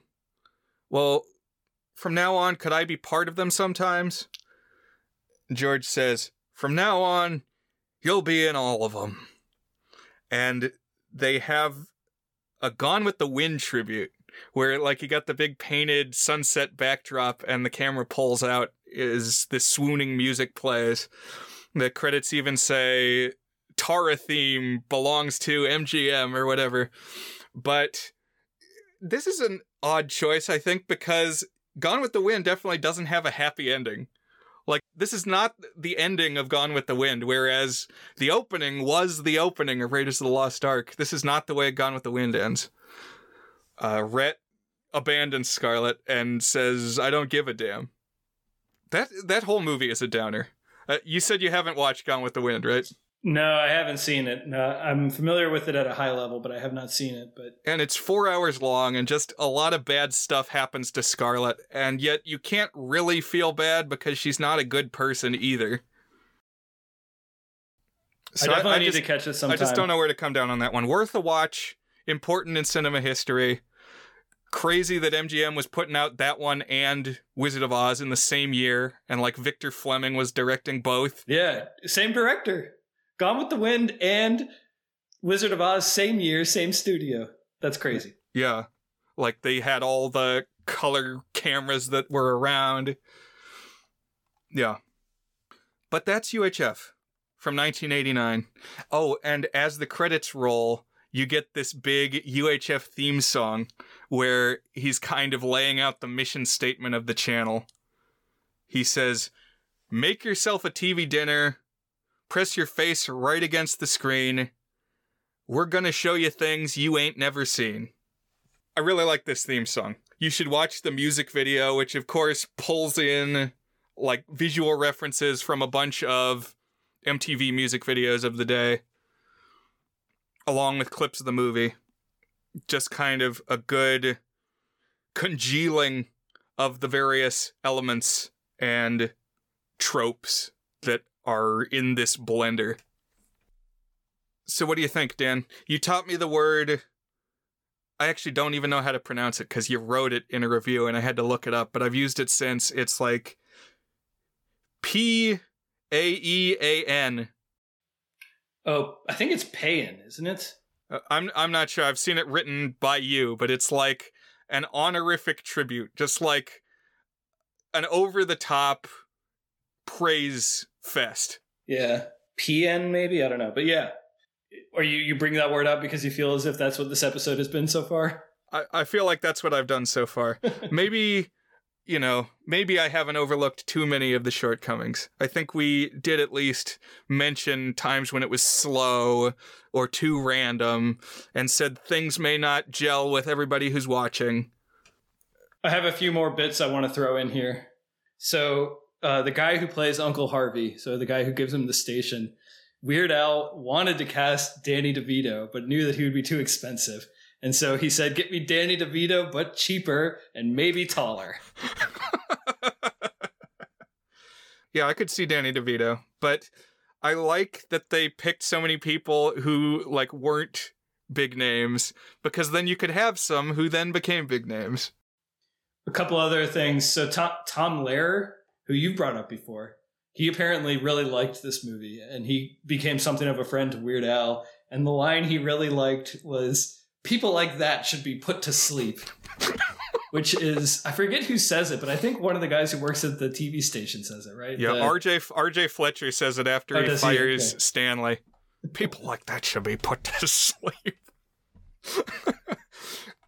That's interesting, because I was going to say that the Crazy Ernie thing, how it's pulling in something from a very specific moment in pop culture history, feels very Tom Lehrer to me. It's like listening back to the 1965 Tom Lehrer albums. Like, there are things that I have to go and look up. Okay, what was Vatican II? Couple other tidbits that I found really interesting. So there's a cameraman for UHF who's a small person.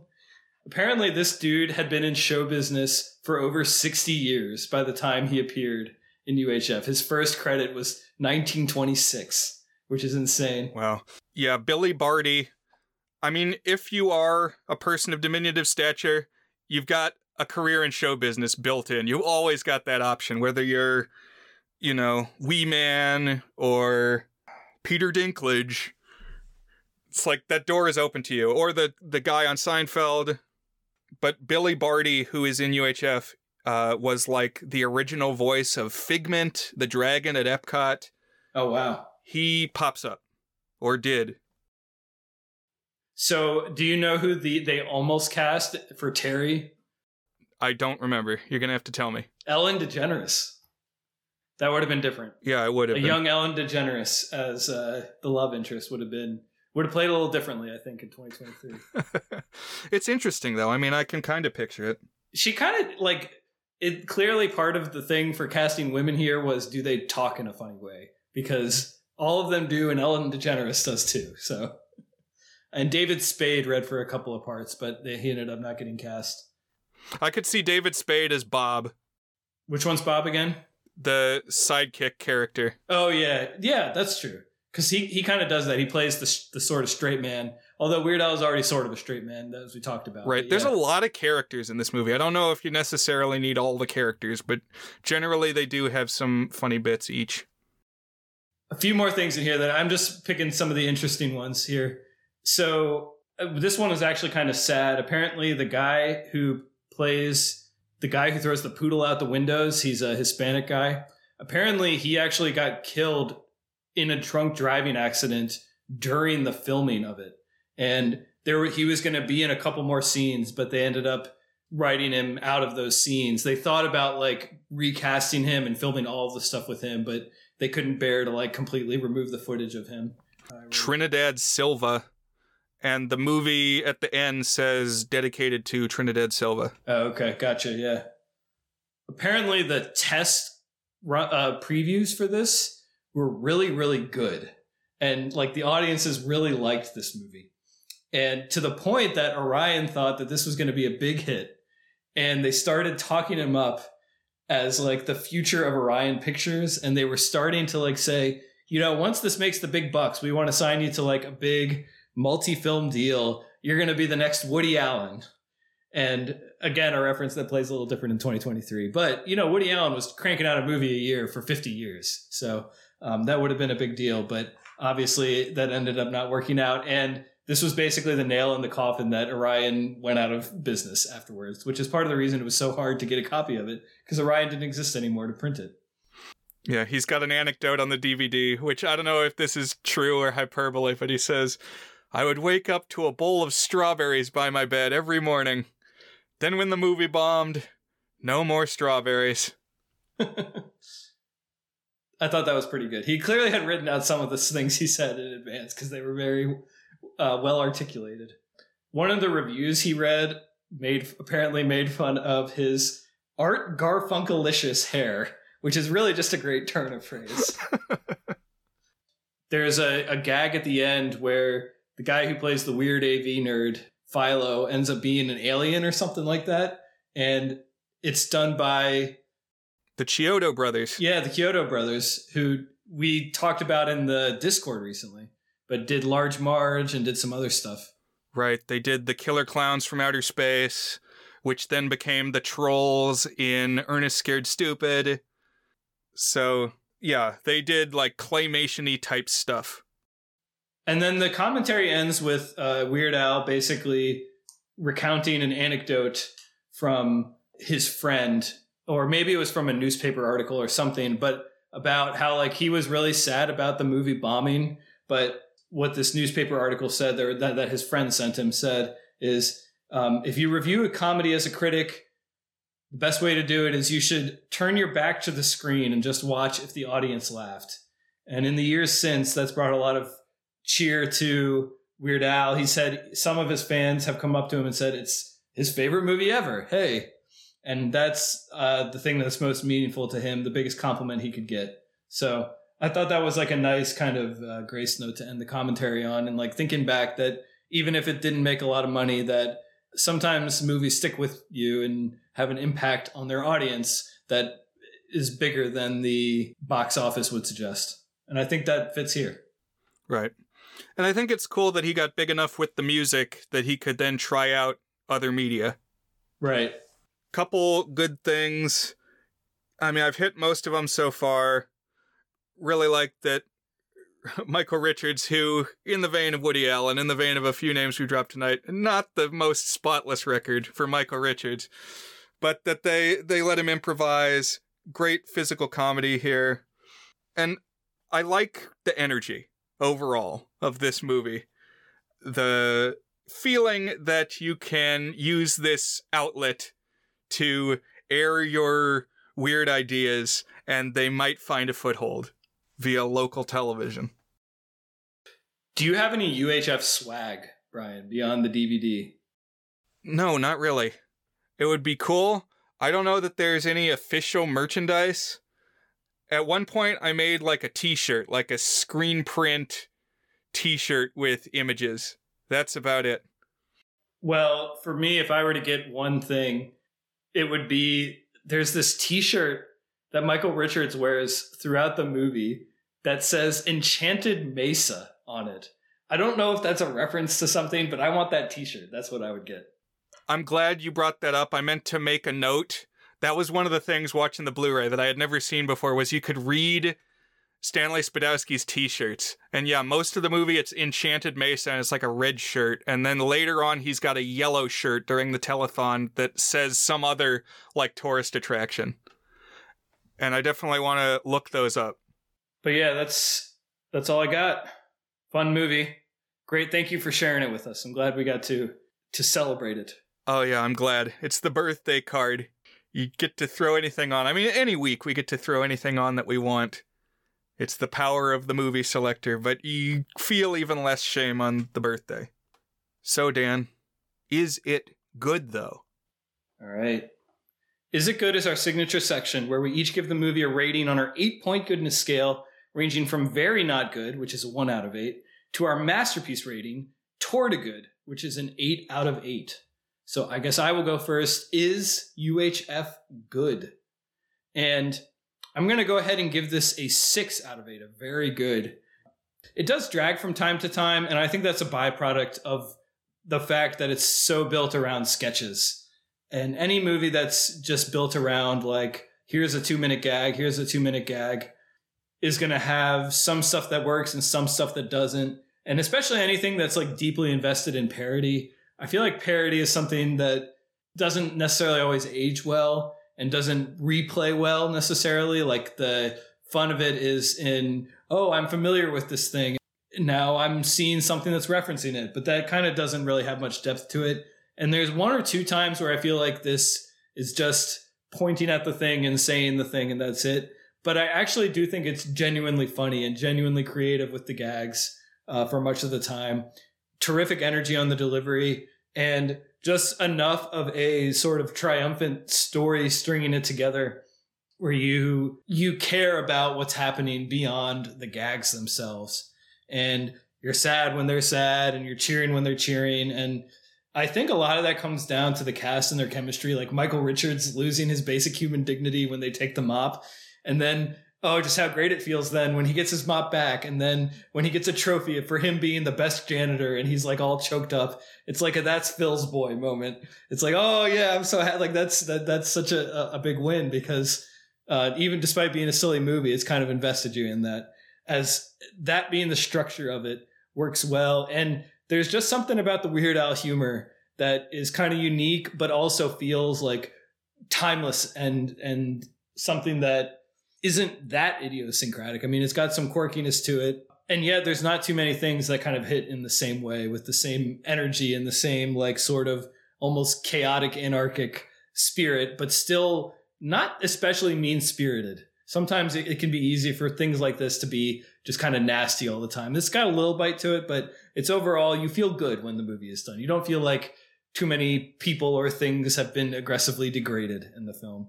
And I just think it works as a comedy vehicle. And I like that it's like a special Weird Al thing.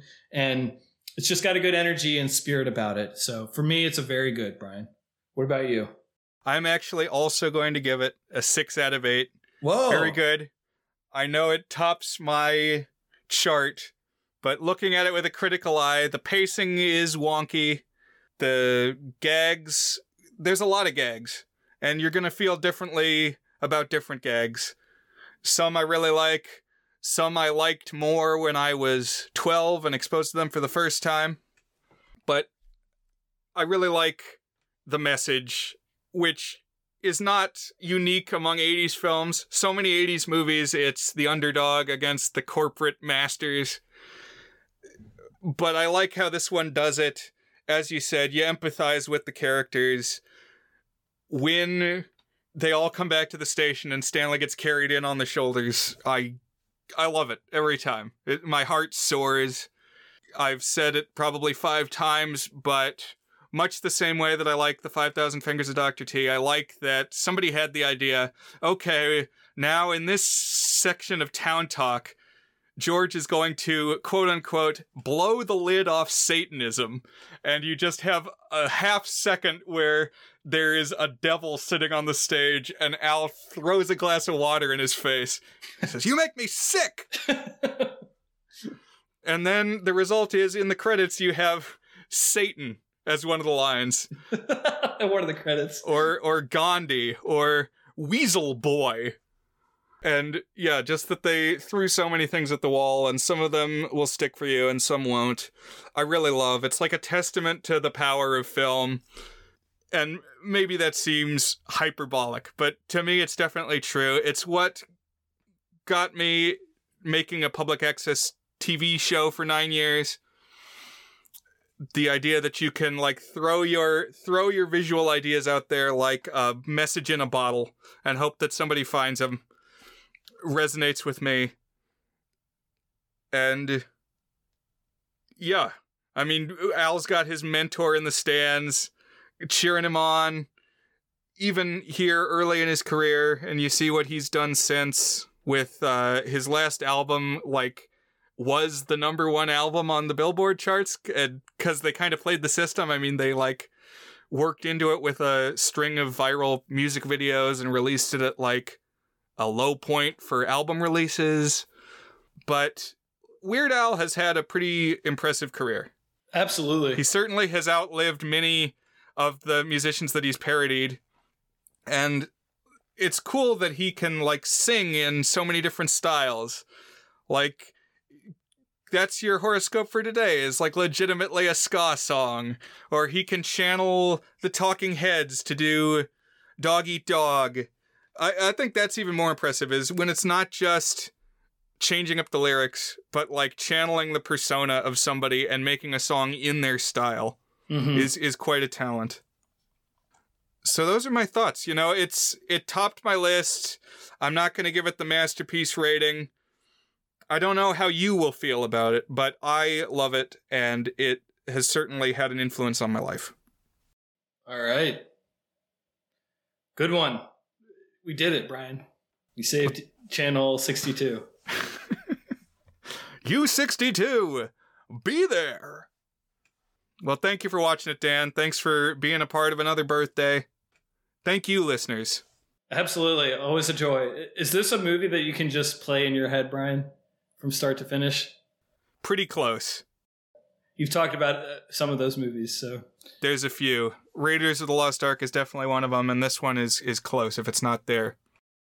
So I think for our next episode, if we can get the logistics just right, we're going to have my brother Will on for a guest episode. And then afterwards, we're going to have a theme month, because we usually have a theme month around February. So that is what we are looking forward to. And I think what we're going to talk about for Will's episode is his own version of Violent Ends, which is an episode format that we've used in the past, where you have 2 films that have similar premises, but end up going very different directions, usually one of them kind of dark. And in this case, the 2 movies that we're going to discuss are Yojimbo, which is a Japanese film. I believe it's Kurosawa. I'm not 100% sure on that. And then Support Your Local Sheriff, which is a comedy film that happens to have been my dad's favorite film. And at least that's what he cited as his favorite film. I think also my grandfather, my dad's dad, really liked it. And So we'll obviously probably talk a little bit about my dad. That was the focus of our episode several weeks ago. Thanks, Dad, when we talked about parenthood, who he recently passed last summer. But yeah, so violent ends. So with my brother Will, first time that he's had his own proper guest episode since he returned from Japan, where he's lived for 6 years. So it should be fun. Well, I'm looking forward to it. Have you picked out what the theme month is going to be yet? I've narrowed it down. I think I know what I'm going to do, but I'm not so locked in on it that I'm going to reveal it just yet. Okay, well, I'm excited to find out. Hopefully you are too, listeners. Well, happy birthday, Brian. Hey, thank you. You're 100,010 or whatever it is. Right. And you're sitting, or you will be soon. When you turn 36, you'll be 100,100. There you go, yeah. So you got that to look forward to. And listeners, join the Discord so that you can revel in the extended birthday playlist. That's right. And that you can find that at thegoodsfilmpodcast.com. So thanks, and we'll talk to you next week. Bye.